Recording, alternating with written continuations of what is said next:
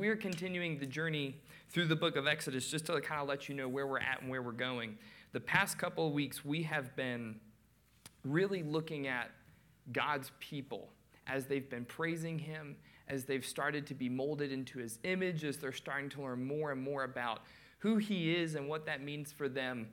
And over the next 3 weeks, the narrative of Exodus actually shifts to now focus on a different character that we're going to spend actually the next 7 weeks looking into, and that is the character of Moses. You guys may have heard me mention a couple different times throughout our study together that Moses is a picture of the Messiah. I've called him a messianic figure, which is kind of an odd word. You don't use messianic in your everyday language. But really, it's just a way of saying when you look at Moses, you get a glimpse of what Christ would do when he would come. So as we are studying Moses and we're seeing all the things that he's doing, and not just all the things he's doing, but what is God teaching him? What is God trying to grow in him to be able to do? What does God expect of Moses? All of these things are giving us a picture of what God would fulfill in Christ later. So over chapter 18, chapter 19, chapter 20, the next 3 weeks, we're going to really kind of hone in on what does this picture of God's Messiah look like in Moses. And then as the calendar turns to April, John and I are actually going to take turns preaching through the book of Colossians to say, okay, we got a picture of it in the Old Testament in Moses. As we build towards Easter, we're going to get a picture of it in the New Testament in the person of Jesus himself, because Paul, as he's writing the letter to the church at Colossae, he just explodes on all of this. This is who Jesus is. This is what Jesus did. This is what this means for us. So we're going to spend the next about a month and a half really getting to know a picture from the Old Testament and the reality of the New Testament over who Jesus is and what he came to do. And that's going to set us up real well for when we come back to Exodus and we get into the laws. And we have to talk about, why did God give his people all these laws? What was he trying to accomplish? What do they teach us? If Christ fulfilled the law, do we not need it anymore? It really behooves us to understand who is God's Messiah. What did he come to do? Why did God send him? And this is where we're going to be going over the next couple of weeks because, man, guys, this is the Exodus itself of the people being delivered. I've said that's one of the maybe smaller climaxes in the book of Exodus. But, man, as we start to talk about the picture of who God's Messiah is, we are for sure hitting another build in this book. So today, and each of the weeks, this is part one, if you will, but they all just kind of flesh out the picture a little bit more fully, right? We're not going to try to tackle the whole concept of God's Messiah in one Sunday. So today, where we're going is we're going to see how God sent his Messiah to lead us to glorify him and to reconcile us as his image bearers. So 2 pieces of the puzzle that we're gonna put together this morning. God sent his Messiah. He sent Jesus to lead us to glorify him and to reconcile us as his image bearers. And we're going to see this, interestingly enough, in the dialogue between a man and his father-in-law in Exodus chapter 18. So beginning in verse 1, we see Jethro, the priest of Midian, Moses' father-in-law, heard of all that God had done for Moses and for Israel, his people, how the Lord had brought Israel out of Egypt. Now Jethro, Moses' father-in-law, had taken Zipporah, Moses' wife, after he had sent her home, along with her 2 sons. The name of the one was Gershom, for he said, I have been a sojourner in a foreign land. And the name of the other, Eliezer, for he said, the God of my father was my help, and delivered me from the sword of Pharaoh. Now Jethro, Moses' father-in-law, came with his sons and his wife to Moses in the wilderness where he was encamped at the mountain of God. And when he sent word to Moses, I, your father-in-law Jethro, am coming to you with your wife and her 2 sons with her, Moses went out to meet his father-in-law and bowed down and kissed him. And they asked each of their welfare and went into the tent. Then Moses told his father-in-law all that the Lord had done to Pharaoh and to the Egyptians for Israel's sake, all the hardship that had come upon them in the way, and how the Lord had delivered them. And Jethro rejoiced for all the good that the Lord had done to Israel, and that he had delivered them out of the hand of the Egyptians. And Jethro said, "Blessed be the Lord who has delivered you out of the hand of the Egyptians and out of the hand of Pharaoh, and has delivered the people from under the hand of the Egyptians. Now I know that the Lord is greater than all gods, because in this affair they dealt arrogantly with the people." And Jethro, Moses' father-in-law, brought a burnt offering and sacrifices to God. And Aaron came with all the elders of Israel to eat bread with Moses' father-in-law before God. The next day Moses sat to judge the people, and the people stood around Moses from morning till evening. When Moses' father-in-law saw all that he was doing for the people, he said, "What is this that you are doing for the people? Why do you sit alone, and all the people stand around you from morning till evening?" And Moses said to his father-in-law, "Because the people come to me to inquire of God. When they have a dispute, they come to me, and I decide between one person and another, and I make them know the statutes of God and his laws." And Moses' father-in-law said to him, "What you are doing is not good. You and the people with you will certainly wear yourselves out, for the thing is too heavy for you. You will not be able to do it alone. Now obey my voice. I will give you advice, and God be with you. You shall represent the people before God and bring their cases to God. And you shall warn them about the statutes and the laws, and make them know the way in which they must walk and what they must do. Moreover, look for able men from all the people, men who fear God, who are trustworthy and hate a bribe, and place such men over the people as chiefs of thousands, of hundreds, of fifties, and of tens. And let them judge the matter at all times. Every great matter they shall bring to you, but any small matter they shall decide themselves. So it will be easier for you, and they will bear the burden with you. If you do this, God will direct you, you will be able to endure, and all this people also will go to their place in peace." So Moses listened to the voice of his father-in-law and did all that he had said. Moses chose able men out of all Israel and made them heads over the people, chiefs of thousands, of hundreds, of fifties, and of tens. And they judged the people at all times. Any hard case they brought to Moses, but any small matter they decided themselves. Then Moses let his father-in-law depart, and he went away to his own country. Father, we're grateful this morning that your servant Moses recorded this conversation, this time he spent with his father-in-law. Lord, I've always been tempted to either kind of read over this or to just use this as my text proof for being able to delegate things to people. But Father, as we dive into your word this morning and we get to see just the wisdom that Jethro shares and where Moses was at and what you desired of him, Father, may we get to see the picture of why your Messiah is necessary. What were you trying to do for us through Christ? Lord, may we be able to understand your word this morning. And as we get to know it, Father, may we be drawn more and more deeper into your presence, into pressing into Christ today. In your name we pray. Amen.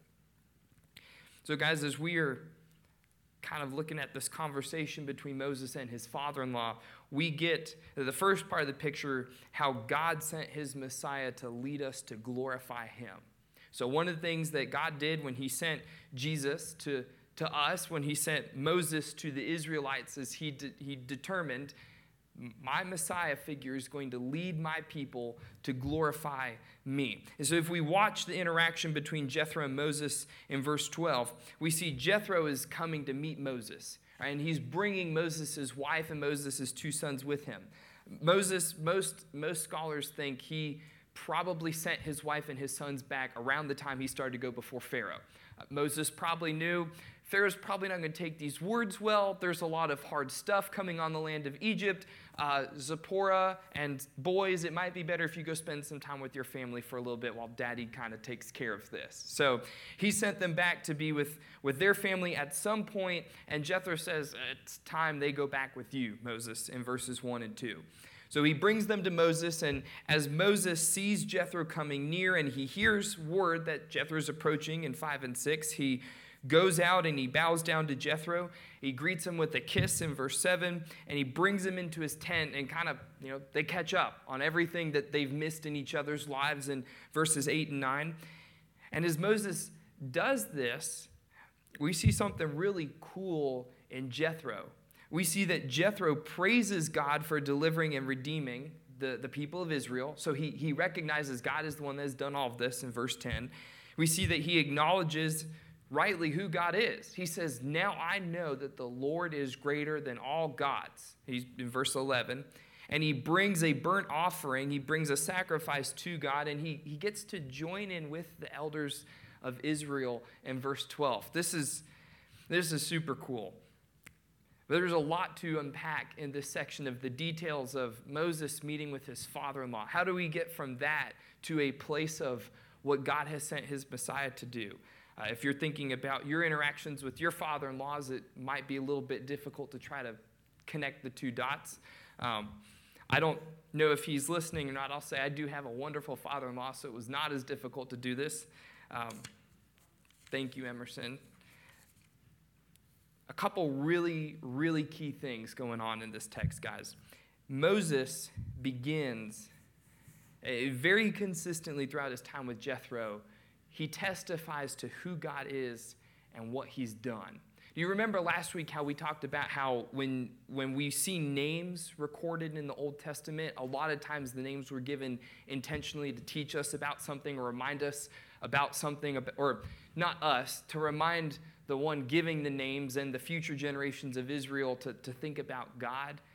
It's not an accident that Moses recounts the names of his sons at the beginning of chapter 18. And look at the names that he uses. You can suggest them to your kids for your grandkids. The name of one was Gershom, which is the Hebrew noun meaning sojourner or stranger. The name of the other son was Eliezer, which is it's a Hebrew phrase that's packed up in one word, and it's translated, my God, a help. So in the names of Moses' sons, the name Gershom, stranger, he testifies to the reality that we've been made for life with God, but we've been broken apart from that. That God, we were meant to be with you, but currently we are broken apart from you because his son was born while they were in Egypt still. God, we are living in slavery. We are not yet in your presence. So while I am here, I am a stranger on this earth. I am a wanderer. I am a traveler. I am in need of my purpose. I don't really belong here because, God, I belong with you. He named his son that to remind himself and to teach his son and his family, God, we don't really belong here. We really belong with you because we were made to be with you. His second son, he named Eliezer, which his second son was born after, in the middle of the deliverance and being carried out. And Eliezer testifies that God is the one who makes our restoration possible, that God is indeed our help. He's the one who delivers. He's the one who redeems. And then Moses goes on after reminding us of the names of his sons. He shows how he told all of this to his father-in-law. We see in verse 8, he says, he told Jethro all that the Lord had done to Pharaoh and to the Egyptians for Israel's sake, all the hardship that had come upon him in the way, and how the Lord had delivered them. He just gives Jethro the account of, here's everything I've seen God do. And here's everything I've been learning about who God is and what he's done in my life. He's not walking through the 4 spiritual laws. He's not walking through a grand picture of the gospel. He's just telling his father-in-law, this is who I have seen God to be. This is what God has been teaching me. So you see Moses giving glory to God by simply testifying to who he is and what he's done. You also see he's glorifying God by honoring his creation. Okay, think about who Moses and Jethro were to each other. Jethro was the priest of Midian. So there's a nation that was kind of near Egypt, near Israel, the Midianites. Jethro was their priest. So people go back and forth as to, well, did he really know who God was, or did he just think the God of the Israelites was one of the different gods? Most likely he was a pagan priest in our understanding. He may have known about the God of Israel, may have not, but he was the priest of a nation. So Jethro had some standing when he came to visit his son-in-law. But Moses also has some standing. Moses is the one that God used to deliver his people, Moses is the one that God has been using to provide for his people in the wilderness. Moses is the one who is leading the entire nation of Israel, not just as their priest, but he is the one who is leading the whole nation, right? So Moses also has a very high standing before his father-in-law. It wouldn't have been crazy, especially because his father-in-law is coming to him to meet him on his turf, that he would be bowing to Moses. And yet we see in verse 7, Moses goes out to meet his father-in-law. He bows down. He gives him a kiss, the Hebrew culture for a sign of respect, of humility. And not only does he do this, he brings him into his tent. He humbles himself before his father-in-law. He gives honor to his father-in-law for who his father-in-law is. And his father-in-law is not part of the people of God that he's giving honor to. And then he brings them into his tent. It is an amazing picture of not only is Moses just trying to tell his father-in-law about who God is and what he's done, he's also honoring who his father-in-law is as one of God's creation. And the coolest, perhaps, part of all of this is he glorifies God by leading his father-in-law to glorify God. In verse 10, you see that Jethro praises God. Verse 11, you see that he says, now I know. Maybe I thought at one time the Lord was like one of a bunch of all these other gods, but I know now he is greater. He is greater than all gods. And in verse 12, we're told he gives a burnt offering. Now, why is the burnt offering a big deal? To give you guys a little bit of a snapshot into the future, in Exodus chapter 29, verses 15 through 18, God gives the Israelites the burnt offering as the establishment of what act do they need to perform to satisfy God's justice, right? So the death that the people rightfully deserved because of their sin, it was satisfied in the animal that was offered as part of the burnt offering. The burnt offering was essentially their legal act that would make them right with God. So Moses is leading his father-in-law not just to understand who God is and what he's done, not just to praise God for who he is and what he's done, but to literally be made right with by giving the sacrifice that would have justified him before God. And what a way for us to give glory to God by leading other people to give glory to God. So what we see in this, guys, a picture of God's Messiah, Moses, for his people, Israel, and the things that he's doing with his father-in-law. Really what this means for us, if I could boil it down to one bit, it would be the way that we see Christ is going to affect the way we see our salvation. In fact, the way we see Christ molds the way we see our salvation. And we get a picture of what God sees our salvation as in the way that Moses is interacting with his father-in-law. But guys, the way we think about who Jesus is to us affects the way we think about our salvation, which in turn affects the way we live as Christians. Just to give you two examples, and there are many, but two examples, ones that I've come into contact with probably most often. We like to think of Christ as our Savior, and he is.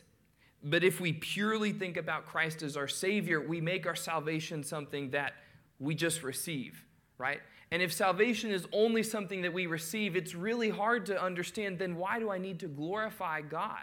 Like if he's forgiven me and he's given this thing to me, like I appreciate that, God, thank you, but why do I need to, then turn around and make my whole life be about you? Like if you've already given me this salvation, why do I need to glorify you? If we think of Christ only as Lord, which is another fairly common one, and he is Lord. If we only think about him as Lord, then our salvation kind of becomes this standard of perfection that we cannot live up to, right? That he has set the bar up here, that we're supposed to try to get to that. And then again, we fall into the same trap of, well, God, why would you want me to glorify you if you've set the bar so high I can never even get there, right? So if we purely think about Christ in just one of the many things that he is, it doesn't lead us to really understand why should we be giving glory to God. But the picture of our salvation in Christ is different. And the way that Moses leads Jethro to react, it's different.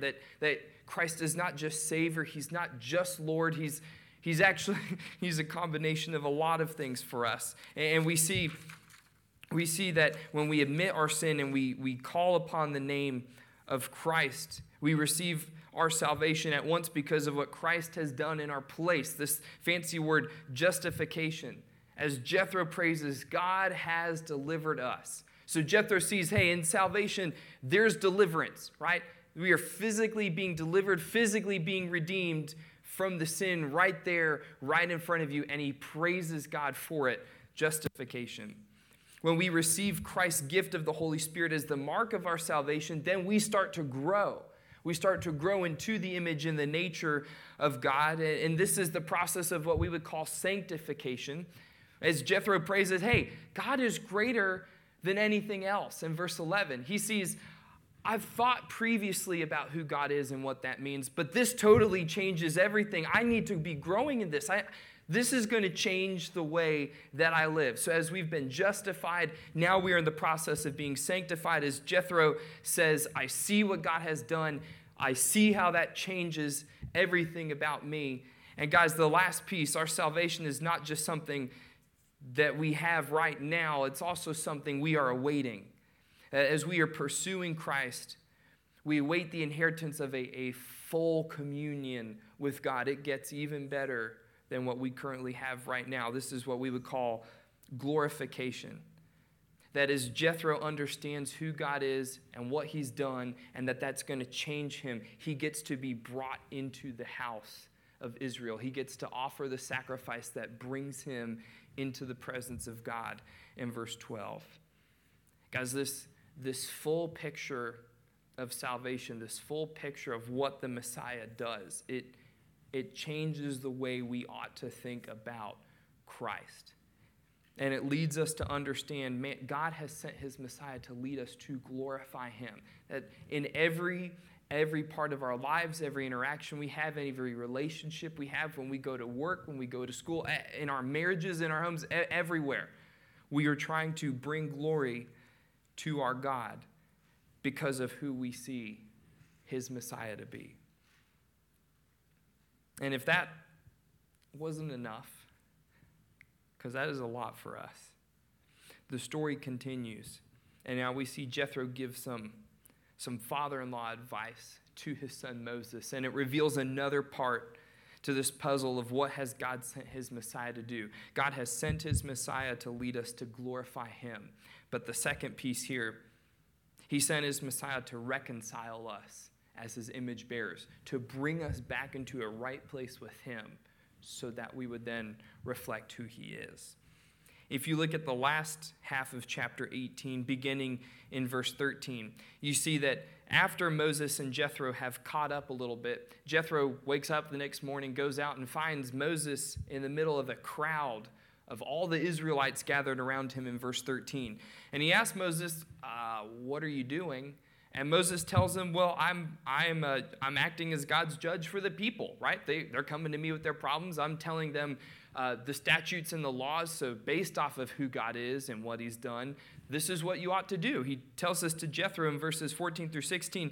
And you almost get the impression that he's not showing off to his father-in-law, but he's feeling confident in what he's doing. Like, hey, Jethro, like, look at this. Look at all I'm able to do for the people of Israel. Look at the responsibility they've given to me. And he's probably feeling what I would feel if your father-in-law looks at you and says, what you are doing is not good.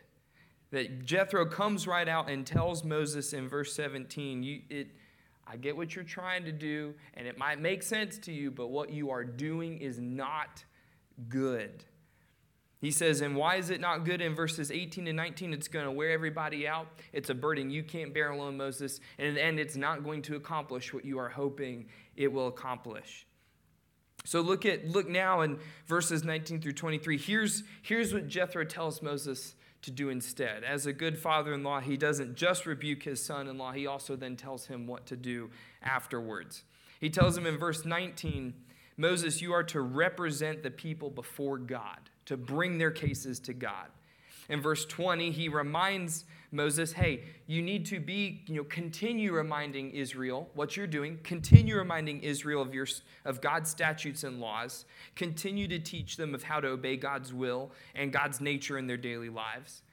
In verse 21 through 22, he adds something else for Moses to do. He says, hey, look amongst you, see the men in your nation that really fear God, that when you look at them, you see the fruit of who God is in their lives. And Moses, I need you to set them apart so that they can act on your behalf among the people. And verse 23, Jethro tells Moses the reward for doing this will be Israel coming to follow God's direction. And this wonderful phrase at the end of 23, they will go to their place in peace. That as they are now walking in step with God, they will be at peace with God and they will be at peace with others. In verse 24 through 27, you see Moses listens to the voice of his father-in-law. He does everything Jethro told him. And surprise, Jethro was right.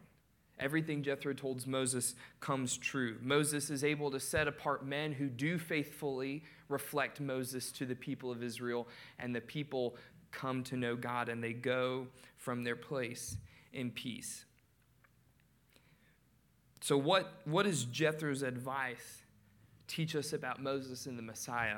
And this is where I'm going to invite you to, just for a second, to put your Hebrew scholar caps on, okay? Because there are times in Scripture where our English translation really doesn't do justice to what the original language is telling us. And this section in particular is one where there's a not an issue, but our translation just doesn't do the Hebrew justice, especially in verse 19, where you guys see the phrase, represent the people before God. Your translations may actually say something totally different because there's been a lot of questions as to, well, what is he actually saying there? If you were to read the Hebrew, the literal, what it says where our English says, represent the people before God, there's no verb that says represent in Hebrew. It literally says, you before the people, before God. Jethro tells Moses, you, Moses, be for the people before God. Kind of the picture of an advocate, of a representative, which is where the English comes in. But literally, it's powerful. Just be for the people before God.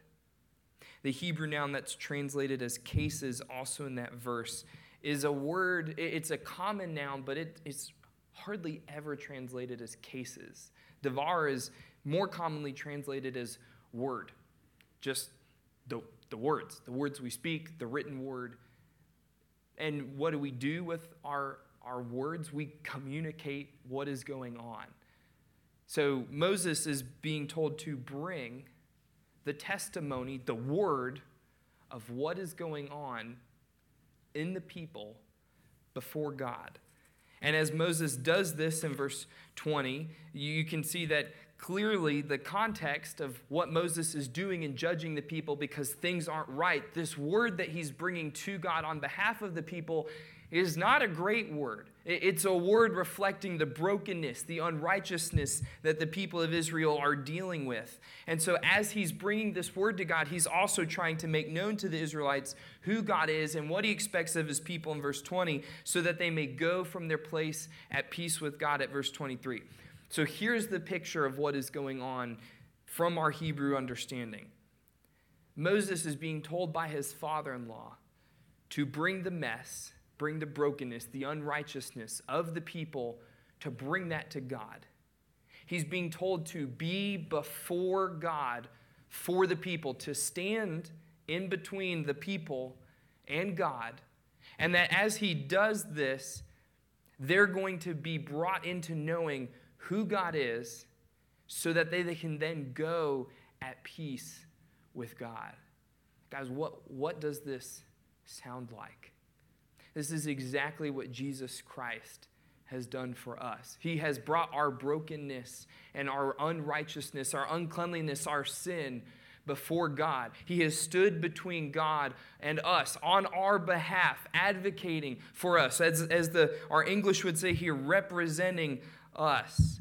This is a picture of our reconciliation. This is Jethro understanding and giving us a glimpse into what would God have his Messiah do. His Messiah would be the one who would bring us back into a right relationship with God, who would restore us, who would redeem us, who would reconcile us. And if that was not enough, although it is, God sent his Messiah not just to reconcile us, but to lead us to bear his image. Jethro also calls Moses to set aside men who would fear God and who would reflect Moses on behalf of Moses before Israel. That Moses needed to qualify men in order to represent him among the people. This is what we see this in Christ too, right? When he came, he chose 12, whom he himself would qualify in the gift of the Holy Spirit and in the life of discipleship with them. He chose 12 that would spend years learning who he was, watching him in action, and then as he leaves, he commanded them to go and do likewise. And then, if you read into the very beginning of Acts, he actually tells them, before you go and do likewise, wait until you receive the Holy Spirit. Once you've received the Holy Spirit, then get out there. So he has done exactly what Moses has done in setting aside men who would learn everything about him, who would reflect him before the people, and then he physically qualifies them to go and do the work by giving them himself, the Holy Spirit. Guys, you and I, as followers of Christ, have a very similar story to this. If we have been reconciled, brought back into a right standing with God, we have also been qualified through the gift of the Holy Spirit that we have received to go and bear God's image, to lead others to glorify God. The author of Hebrews puts it this way in Hebrews chapter 10, verse 19 through 22. Therefore, brothers, so he's speaking to the church, he's speaking to believers. Therefore, brothers, therefore, New River Fellowship, since we have confidence to enter the holy places by the blood of Jesus, since we can stand in the presence of God because of what Christ has done, by the new and living way that he opened for us through the curtain, that is, through his flesh, so through what Jesus has done. And since we have a great high priest over the house of God, what do? Let us draw near with a true heart and full assurance of faith, with our hearts sprinkled clean from an evil conscience and our bodies washed with pure water. Jesus has made us right with God. God has sent his Messiah to reconcile us to himself. Therefore, we ought to draw near to him with a confidence. Guys, the language that we hear talking about the church in our community, never really one of confidence. We need to draw near to our Father with a confident faith. And as we work on this, what does this practically lead us to do? Author of Hebrews continues in chapter 10, verse 23 through 25. Let us hold fast the confession of our hope without wavering, the confidence again. For he who promised is faithful. And let us consider how to stir up one another to love and to good works, not neglecting to meet together as is the habit of some, but encouraging one another, and all the more as you see the day drawing near. That is, you and I draw near to God, it's going to transform us to bear his image, and it's going to physically lead us to lead others to bear God's image as well.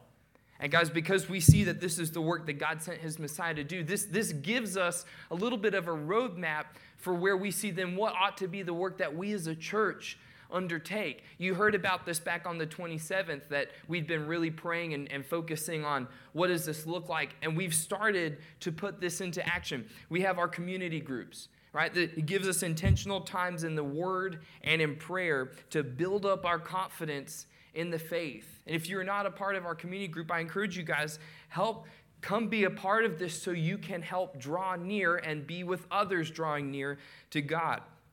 Our ID groups. If you weren't here on the 27th, or if you've forgotten why we call them ID groups, ID, it sounds like identity, which also works for the name of the group, but ID is short for Imago Dei, which is the beautiful Latin phrase, the image of God. We have these groups that are intentional times and spaces to encourage us in bearing God's image, literally, to encourage us as we are walking this together. Our partnership with Agape, which Kim, not to put you on the spot, but if you can come up and share real quick about what Agape is doing in the next 2 weeks. We have some unique ways that we get to partner with them, and Kim will share at the end of the service, to give us a place to practice and to stir up and encourage one another in these good works that we're called to do in Hebrews.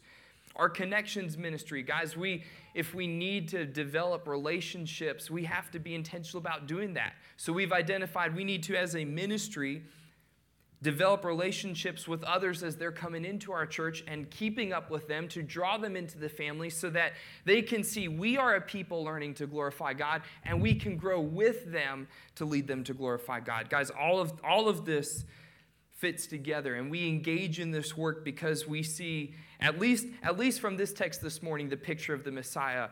God sent his Messiah to lead us to glorify him, and he sent his Messiah to reconcile us as his image bearers. Now, we're going to build off of that in the coming weeks, and then we're going to see it literally, practically play out as we move through the book of Colossians. But guys, as we close, I want to just remind you of our mission, our vision, our values, and extend the invitation. Guys, if you believe in this, I am grateful that you come. But would you join us in membership? If you've joined us in membership already, join us in our ministries as we are trying our best to live this out. Because as we see this, we see we need to be a community on mission, submitted to Christ and committed to disciple making.